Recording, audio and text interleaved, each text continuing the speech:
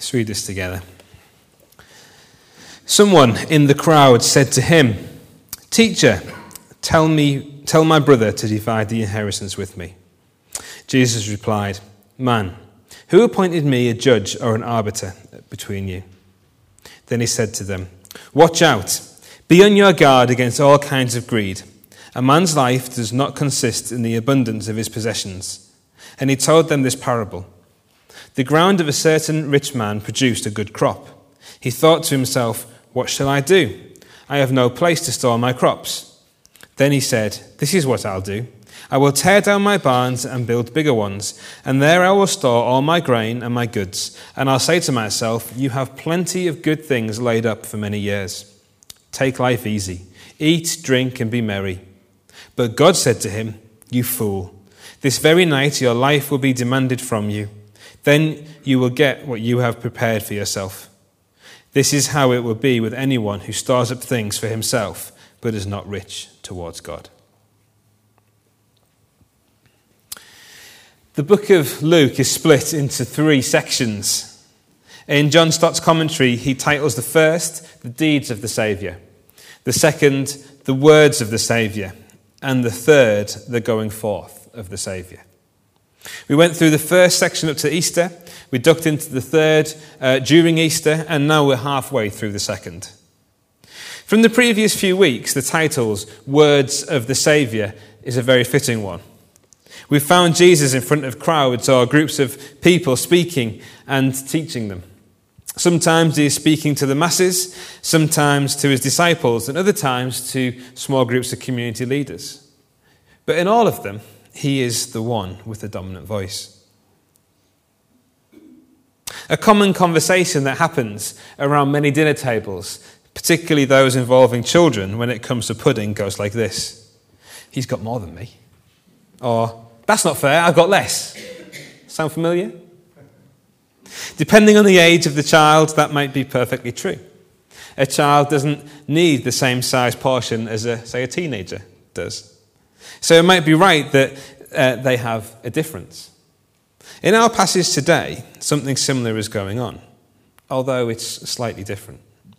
Verse 13, someone in the crowd says to him, to Jesus, "Teacher, tell my brother to divide the inheritance with me." We don't know anything about who this person was, only that they wanted Jesus to arbitrate over the issue of his inheritance. There is no indication that he has been listening to Jesus' words so far. The question he asks is so off topic to the previous conversation that it's almost rude. All we know is that he wants this issue judged on, and he sees Jesus as a person with authority who can preside. Firstly, let's take the issue at hand here, the inheritance. When we think of inheritance, we usually think of money. When a relative dies, their estate has to be settled. There may be property to be sold, bank accounts to sort out, and wills to be read through. A will lays out the wishes of the deceased for their estate. Basically, it says who gets what. Hopefully, it's straightforward. But sometimes there needs to be a judgment made. And families end up with awful court cases where the end is not always good for everyone. The inheritance that our man is talking about is much more likely to be land in this context. The Jewish notion of inheritance was and is very strong. When the Israelites came out of Egypt and settled in the Promised Land, it was all split up and given to the different families that made up the nation of Israel. This became their inheritance, to pass down through generations to their subsequent families. Land was important because it was a person's livelihood. Having land or not could mean life or death. So settling the issue of inheritance was important. There could be 2 issues surrounding the man seeking a judgment on his inheritance. The first is to do with age. A certain man dies and leaves his estate to his children. Some of them are of age. In Jewish culture, that would be 13. In our culture, we talk of people being of age at 18. Some of the other siblings may be underage. If this were the case, the inheritance wouldn't be split until all the siblings were of age. You can understand why this might be important. Young children still need to be provided for, and if their brothers took the inheritance to keep for themselves, the youngest would be destitute. However, this doesn't seem to be the issue here. In verse 14, Jesus refers to the someone as man, and only one other brother is mentioned in verse 13. This would indicate this is a conflict between two brothers, one older, one younger. This leads us to our second possible issue. In Jewish tradition, the firstborn would receive a double portion of the inheritance. Deuteronomy 21 verse 17 says that a father must give the firstborn a double share of all he has. The idea behind double portion comes with the notion of succession. In 2 Kings 2 verse 9, we find the prophet Elijah asking his student Elisha what he can do for him before he is taken to heaven. Elisha responds with, "Let me inherit a double portion of your spirit." In essence, asking for the right to succeed Elijah in his ministry. The firstborn was to succeed as head of the family. With that came responsibility and a birthright. However, the firstborn doesn't necessarily mean the literal firstborn child. Many of those who received the double portion of inheritance were the first to be born, but sometimes another was chosen in the family. Let's take the story of Jacob and his 12 sons, better known in the musical of Joseph and his Technicolor Dreamcoat. In Genesis 35:22, we're told that Reuben, who was the first to be born, sinned by sleeping with Bilhah, his father's concubine. His father finds out, and due to this, the blessing of the firstborn is removed from him, and Joseph becomes the firstborn. Well, actually, his children, Ephraim and Manasseh, do, but that's another story. So a firstborn is more of a title than a biological process. It's a place of authority and succession. So for the man in our passage today, I think this has more to do with his grievance against his brother than our first possible issue. We draw this conclusion because in verse 15, Jesus warns to be on your guard against all kinds of greed. Jesus sees the heart of the situation. The man is not satisfied with what he has got. He wants more. He wants more of the share of the inheritance. But he has got everything that he deserves. He has got his portion. He doesn't understand what it means to be firstborn. Jesus does. In Colossians 1, verse 15, Paul writes of Jesus, "He is the image of the invisible God, the firstborn over all creation." And again in verse 18, "He is the beginning and the firstborn from among the dead, so that in everything he might have the supremacy." Jesus, as firstborn, overall, has the right and privilege of sovereignty. For us today in our Western culture, the issue of firstborn and inheritance isn't an issue, but what about in your life when it comes to Jesus? Is Jesus the firstborn in your life? Does he have the double portion of your life? The biggest share of who you are? When we become Christians, we talk of being born again. But when you share up your life, do you give 20% to Jesus, 15% to church, 30% to family, 30% to work, etc., however you break it up? Let's just repeat the end of Colossians 1:18. In everything, he might have the supremacy. See, Jesus should have the supremacy in our lives, not other things. That is the way of discipleship. Eyes on that which you are following and learning from. Is there anything in your life that you are giving the double portion to instead?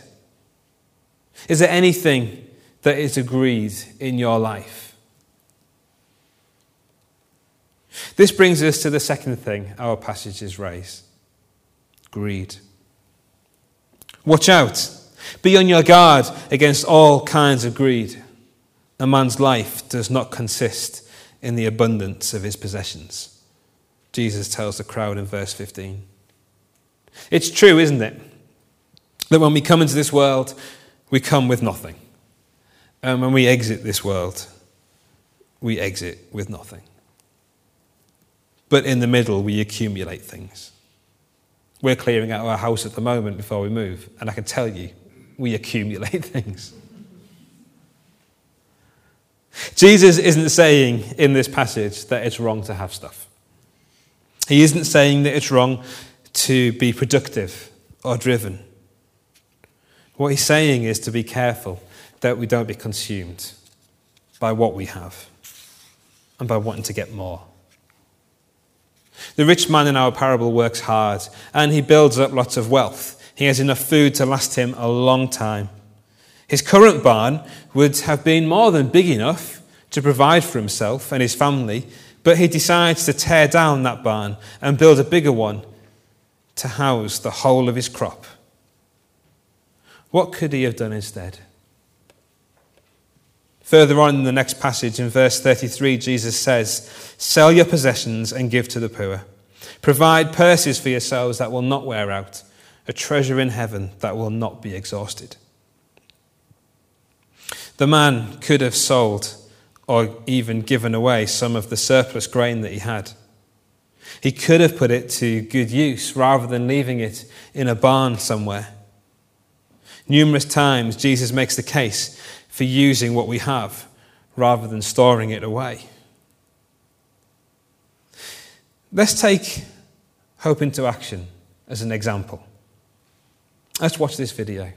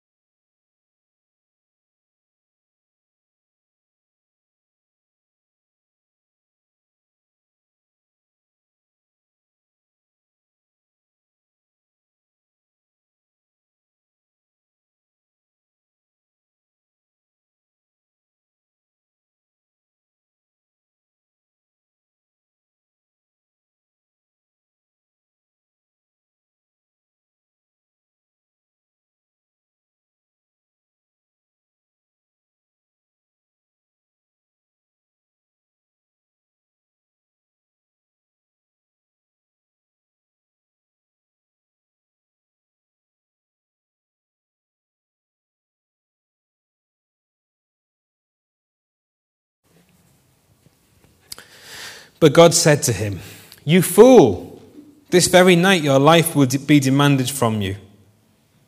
Fool seems like such a strong word, and it is.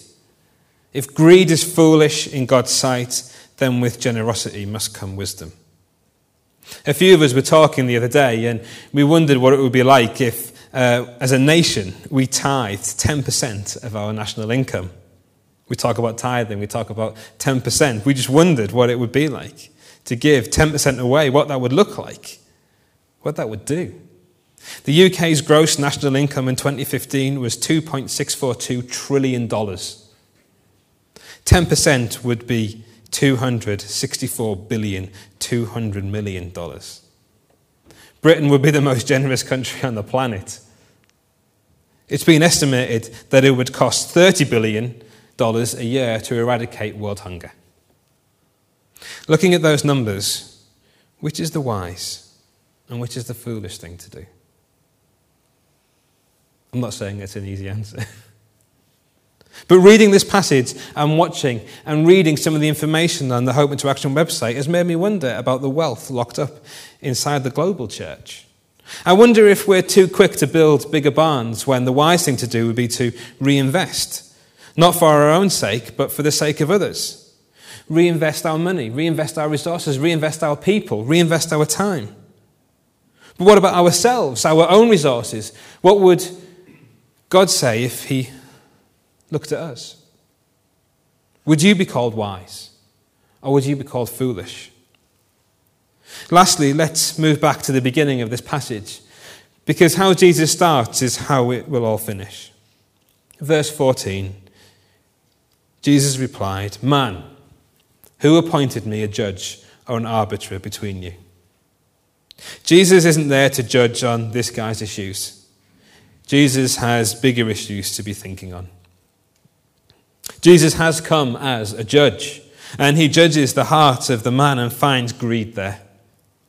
All through these passages we see Jesus judging and dividing people, looking at the reality of who people are. Ultimately, in today's passage, he's looking at the things people build up on earth with the things that they build in the next life. I had a poster on my wall as a teenager that said, "If you were arrested for being a Christian, would there be enough evidence to convict you?" I think my mum put it there to keep me in line.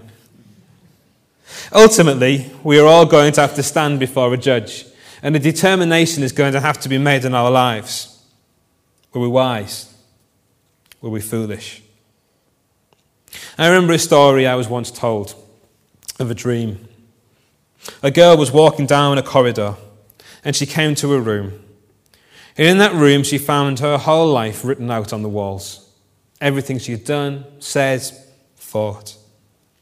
As she looked around, she became ashamed and started to rub at the walls, tears coming down her face, trying to get the words off the walls. She didn't want anyone else to see what was written. She was ashamed. She realized that someone else was in the room with her. She knew Jesus, and instantly she recognized him. "Turn around. Don't look. Don't read it. I don't want you to see," she shouts. But instead, Jesus walks to the wall and starts to write. Over and over again, he writes over what's written on the walls. He blots out what is written. It's blood red. The girl shouts for Jesus to stop, but he keeps on going over and over. "They're my mistakes, my foolishness. I'm sorry," she shouts. She looks up and sees written over it all the words, "Because I love you, because I love you, because I love you." Time and time again, the words are blotted out like they never happened, never to be read again.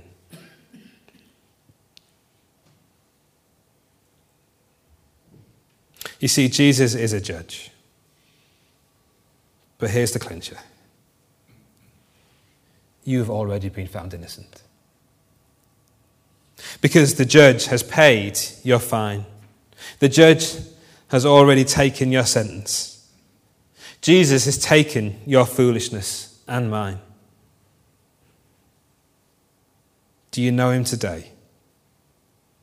Because he is ready and waiting to start writing over the sins of your life,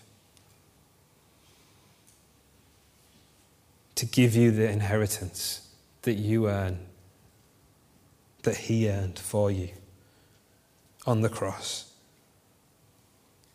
When it comes down to it, there is only one wise and foolish choice. Do you accept the offer that Jesus makes you? Or do you reject him for other things? Do we deserve it? No. Yet, Jesus offers it anyway. In our greed, in our getting it wrong, in our foolishness. Do we deserve it? No. But yet we're offered it anyway. Let us pray. Father God, we come to you, our wise, gracious, merciful God, and we ask that in our foolishness we can come to you again. That we turn our eyes to you again.